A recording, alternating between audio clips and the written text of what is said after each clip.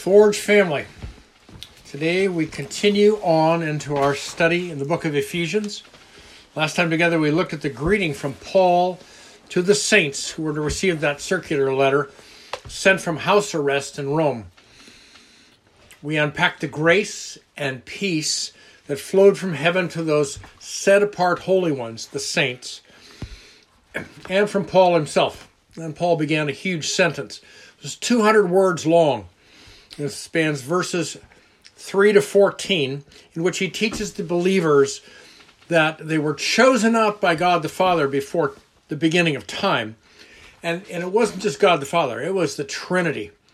Okay? God the Father, God the Son, God the Holy Spirit together chose you out to be holy and blameless before them. He followed with the choice of God to adopt us as sons and daughters, making us co-heirs with Jesus Christ. He then chose to redeem us from our sin. In spite of the fact that we were born in sin and we made our own choices and trespasses, the Father paid the ransom to set us free from sin and death with the blood of his own Son. God the Father called out, adopted, redeemed, and set apart to be holy and blameless. Then all wisdom and the insight that knows how to put wisdom to work, God the Father made known that we were made an inheritance to our Lord Jesus. Amen. To the end that God's plan from the beginning was that the Jews would hear first, and some would rush to him as Messiah, the risen Lord. And it was also revealed that God had planned that the Gentiles would hear of the risen Christ and come into the family of God, the body of Christ. Those Gentile brothers and sisters were sealed in the Holy Spirit just as we are. That giving of the Holy Spirit was the pledge, the down payment that guarantees the promises of God will indeed come to pass. And all this list in the first 14 verses is destined to release great praise to the glory of God. So let's pray. Lord, what an amazing revelation of your work to bring us out of slavery to sin and darkness into your light, your family, and your purposes. Thank you. We stand humbled at the magnitude of your love and care and your plans and destiny for us. We would be people who press in to listen for your voice. We press in to obey what you tell us to do. And we press in to demonstrate your presence to others. In Jesus' name, amen. All right, Forge, we begin today in verses 15 to 17. And it says this: "For this reason, I too, having heard of the faith in the Lord Jesus, which exists among you, and your love for all the saints, do not cease giving thanks for you, while making mention of you in my prayers, that the God of our Lord Jesus Christ, the Father of glory, would give to you a spirit of wisdom and of revelation in the knowledge of him." So as that passage begins in verse 15, he says, for this reason, the reason, is all those things that were outlined in the first 14 verses. Remember? It was being chosen, being adopted, being redeemed, etc. Okay? It is that list that is laid out and that was being now embraced by the saints. Their faith in Jesus Christ and their love for one another had made them such an impact that Paul, 1,000 miles to the west, had heard of them. Now, note, it's not faith or love. It has to be both to bring glory to God. Mm-hmm. Church history is filled with those who had immense faith, but no love for either the church members, their theological opponents, or the lost. Jonathan Swift, who was a pastor, said, "We have just enough religion to make us hate, but not enough to make us love one another." Kent Hughes' response to Swift was, quote, "Our surface Christianity arms us with what we think are proper prejudices and a rationale for criticizing those who fall short, keeping them at arm's length. That the Ephesians had this great love in their hearts for one another is evidence of Holy Spirit at work in their midst. Likewise, there are those who love one another. They lavish care on one another, but blatantly deny any contact with faith in Christ Jesus. It takes both faith and love to be welcomed in God's presence. Paul, hearing of both faith and love among the brothers and sisters, is impelled by his thanksgiving to keep the saints in Ephesus before the Lord in his prayers. Verse 17 reveals the content of Paul's prayers. He's praying to God the Father that those church members in Ephesus and the others who will receive this circular letter, okay, that they would be gifted by Holy Spirit a spirit of wisdom. Now that's the same word, Sophia, that we looked at in verse 8. Paul asks further for a spirit of revelation to come on those people. Well, in the scripture, it is the Holy Spirit himself who is that spirit of revelation. Paul desires that God the Spirit be in and all over the lives, choices, and ministries of the Ephesians. Lastly, Paul asks that this set of spiritual gifts, wisdom and revelation, be in the knowledge of him. Okay, the word here for knowledge is greatly amplified. It is epigenosis, okay, which is knowledge that's true, accurate, full, intimate, thorough knowledge, which includes knowledge by experience. All the believers in Ephesus experienced the presence of Holy Spirit and the power of God Almighty. Then their knowledge will abound, and as will their wisdom and revelation from above. In contrast to the prayer of Paul for wisdom and revelation, in the intimate knowledge of God, too many of our brothers and sisters in North America today are practicing the wisdom of the world system, which is to know yourself. Okay?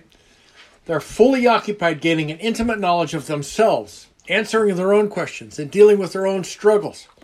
Okay? They're set on improving their whole being, their gestalt, rather than seeking to know the depths of God in Christ. Their end product is going to be a collection of good men and women, not a family of godly men and women. Our deep need is to know Jesus, to know the Father, to know Holy Spirit, wider, higher, deeper, stronger. Luke 11:3 says, "How much more will the Heavenly Father give the Holy Spirit to the one who asks him?" Verses 18 to 21 illumine more of the prayer that Paul is praying. He says, "I pray that the eyes of your heart may be enlightened, so that you may know what is the hope of his calling, what are the riches of the glory of his inheritance in the saints, and what is the surpassing greatness of his power towards us who believe. These are in accordance with the working of the strength of his might, which he brought about in Christ, when he raised him up from the dead and seated him at his right hand in the heavenly places, far above all rule and authority, power and dominion, and every name that is named, not only in this age, but in the one that is to come." All right, one at a time. Paul prays that the eyes of your heart be enlightened. Okay, the heart in Scripture is the pivot point of your life, the fulcrum of your being, where your intelligence, emotions, and will reside. Paul is asking that our spiritual fulcrum, our spiritual center, be given greater spiritual sight. Paul begins with what that is. It's hope. This hope has been sealed in us by Holy Spirit, the arrabon, the down payment, the guarantee that hope is real and it will It will be fulfilled soon. We want to be with Jesus Christ in eternity in his glory. Hope shuts out depression and despair. Our hope is that the Father calls us to be with him. He's making us like he is and is taking us to be with him. And that enlightenment of the heart falls in the perfect tense in Greek. It means past completed enlightenment with present continuous results. The saints that are being written to formerly had lived in great darkness. But now, coming to Christ, as their heart is enlightened, the lights are coming on and they're staying on in their hearts.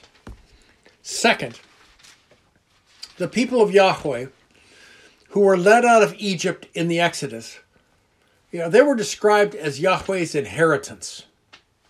So too are we.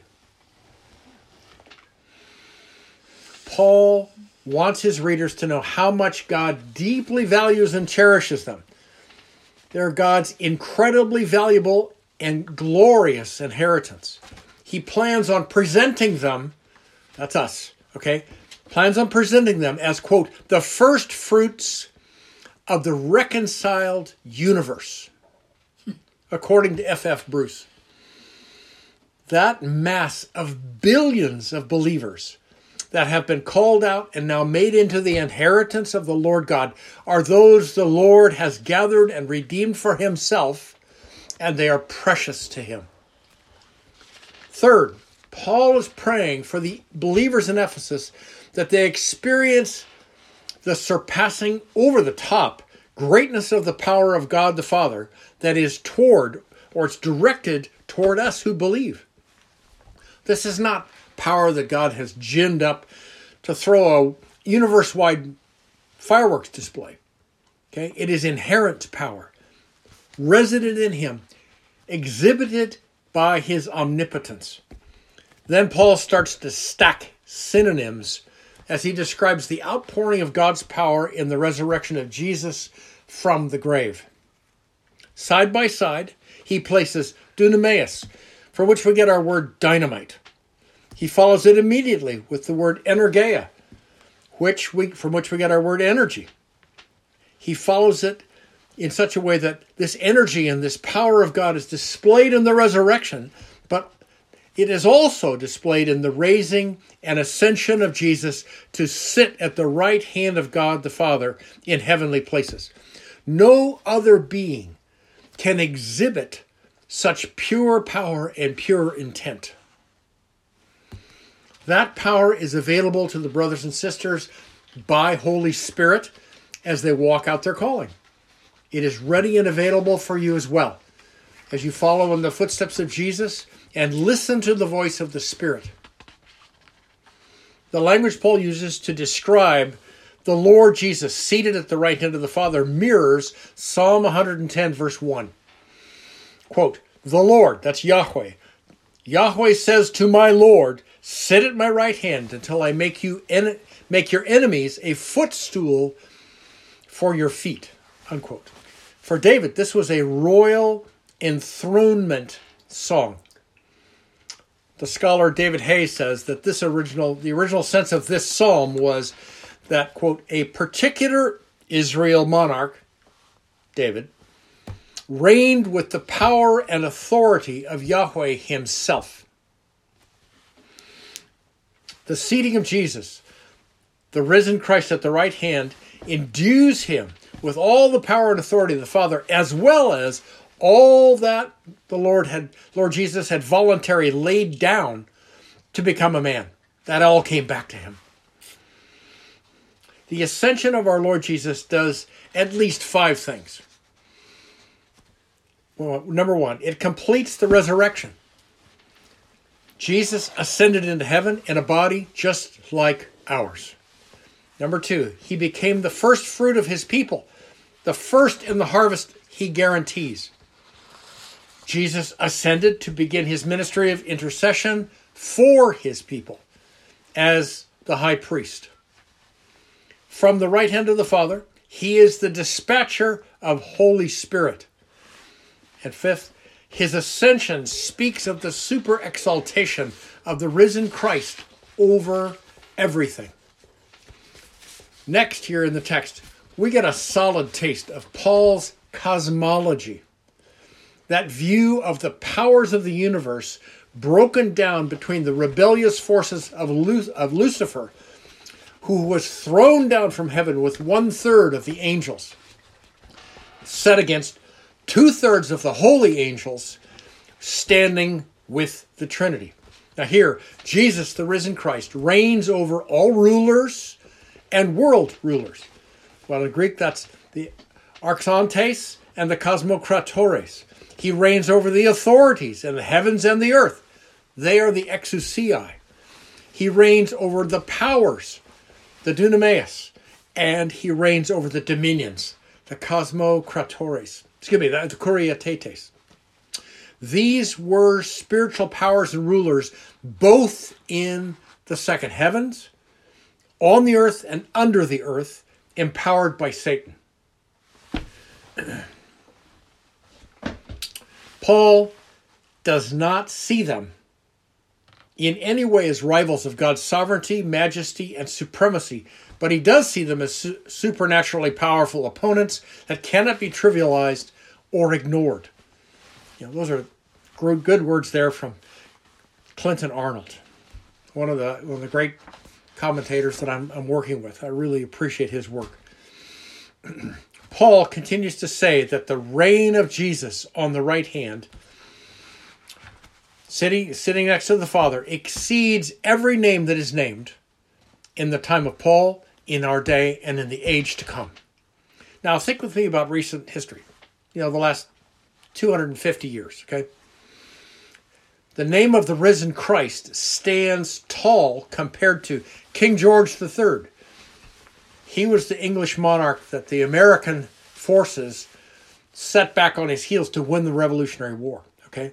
So King George III, Robespierre, Napoleon Bonaparte, Karl Marx, Adolf Hitler, Emperor Hirohito, Joseph Stalin, Mao Zedong, Pol Pot, Ayatollah Ruhollah Khomeini, Kim Jong-il, and Abu Bakr Baghdadi. That's just a handful, just a few of them. All of whom drew on the powers of darkness to extend their rule. The name of Jesus excels beyond every name that is named in our age and the next.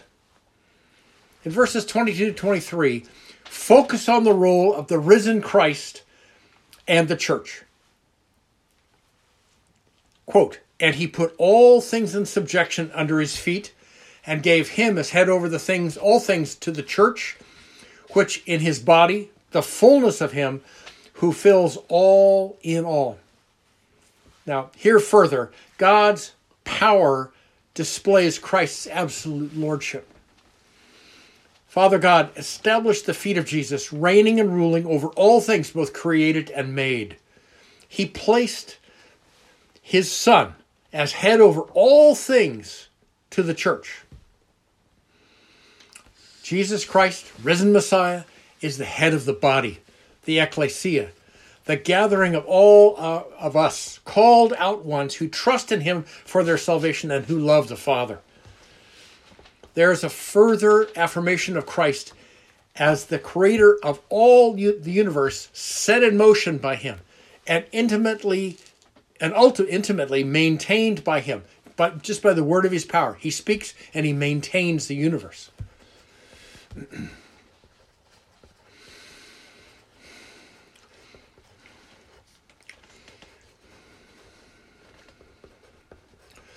Now, the sweet thing here is there's a further affirmation of Christ as the creator of the universe, and simply because he is also the one who created the ecclesia. It was made by him, gathering all those redeemed by his blood, bought out of Satan's domain, and made holy so that we sit with Jesus Christ in the heavenlies. This body, the church, is to be the bride of Christ. Kent Hughes finishes this passage with just sweet sentences. Okay, he says, quote, "We complement the head, who is Christ. We are the church, filled up, and we fill up Christ, who in every way fills the universe. Our Lord Jesus Christ has an inexplicable, unfathomable love for us, so that he sees himself as a groom incomplete without us. So, Forge family, think now about why Paul prayed for the eyes of our heart to be enlightened. What is here in this text for you? Now, there's spiritual gifts to ask for: wisdom, revelation, the presence of Holy Spirit.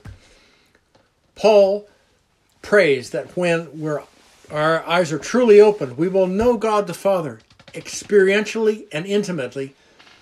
We will cling to our hope. We will grow to be precious to the Father, and we will experience the power of God as we grow up into him. We're on our way to a wedding, dressed in white, and our bridegroom is waiting. On the way, we get to see his handiwork in the church and in us. Love, faith, engagement with Holy Spirit, and God's limitless power. Let's pray. Father God, thank you for the demonstration of your love and power in the resurrection and ascension of Christ Jesus. Soon, we will be caught up with him and be with you. As we wait, we want to be those in the body of Christ who give rightful thanks and praise to you. Thank you for anchoring our hope to Holy Spirit. Come quickly, Lord God. In Jesus' name, amen.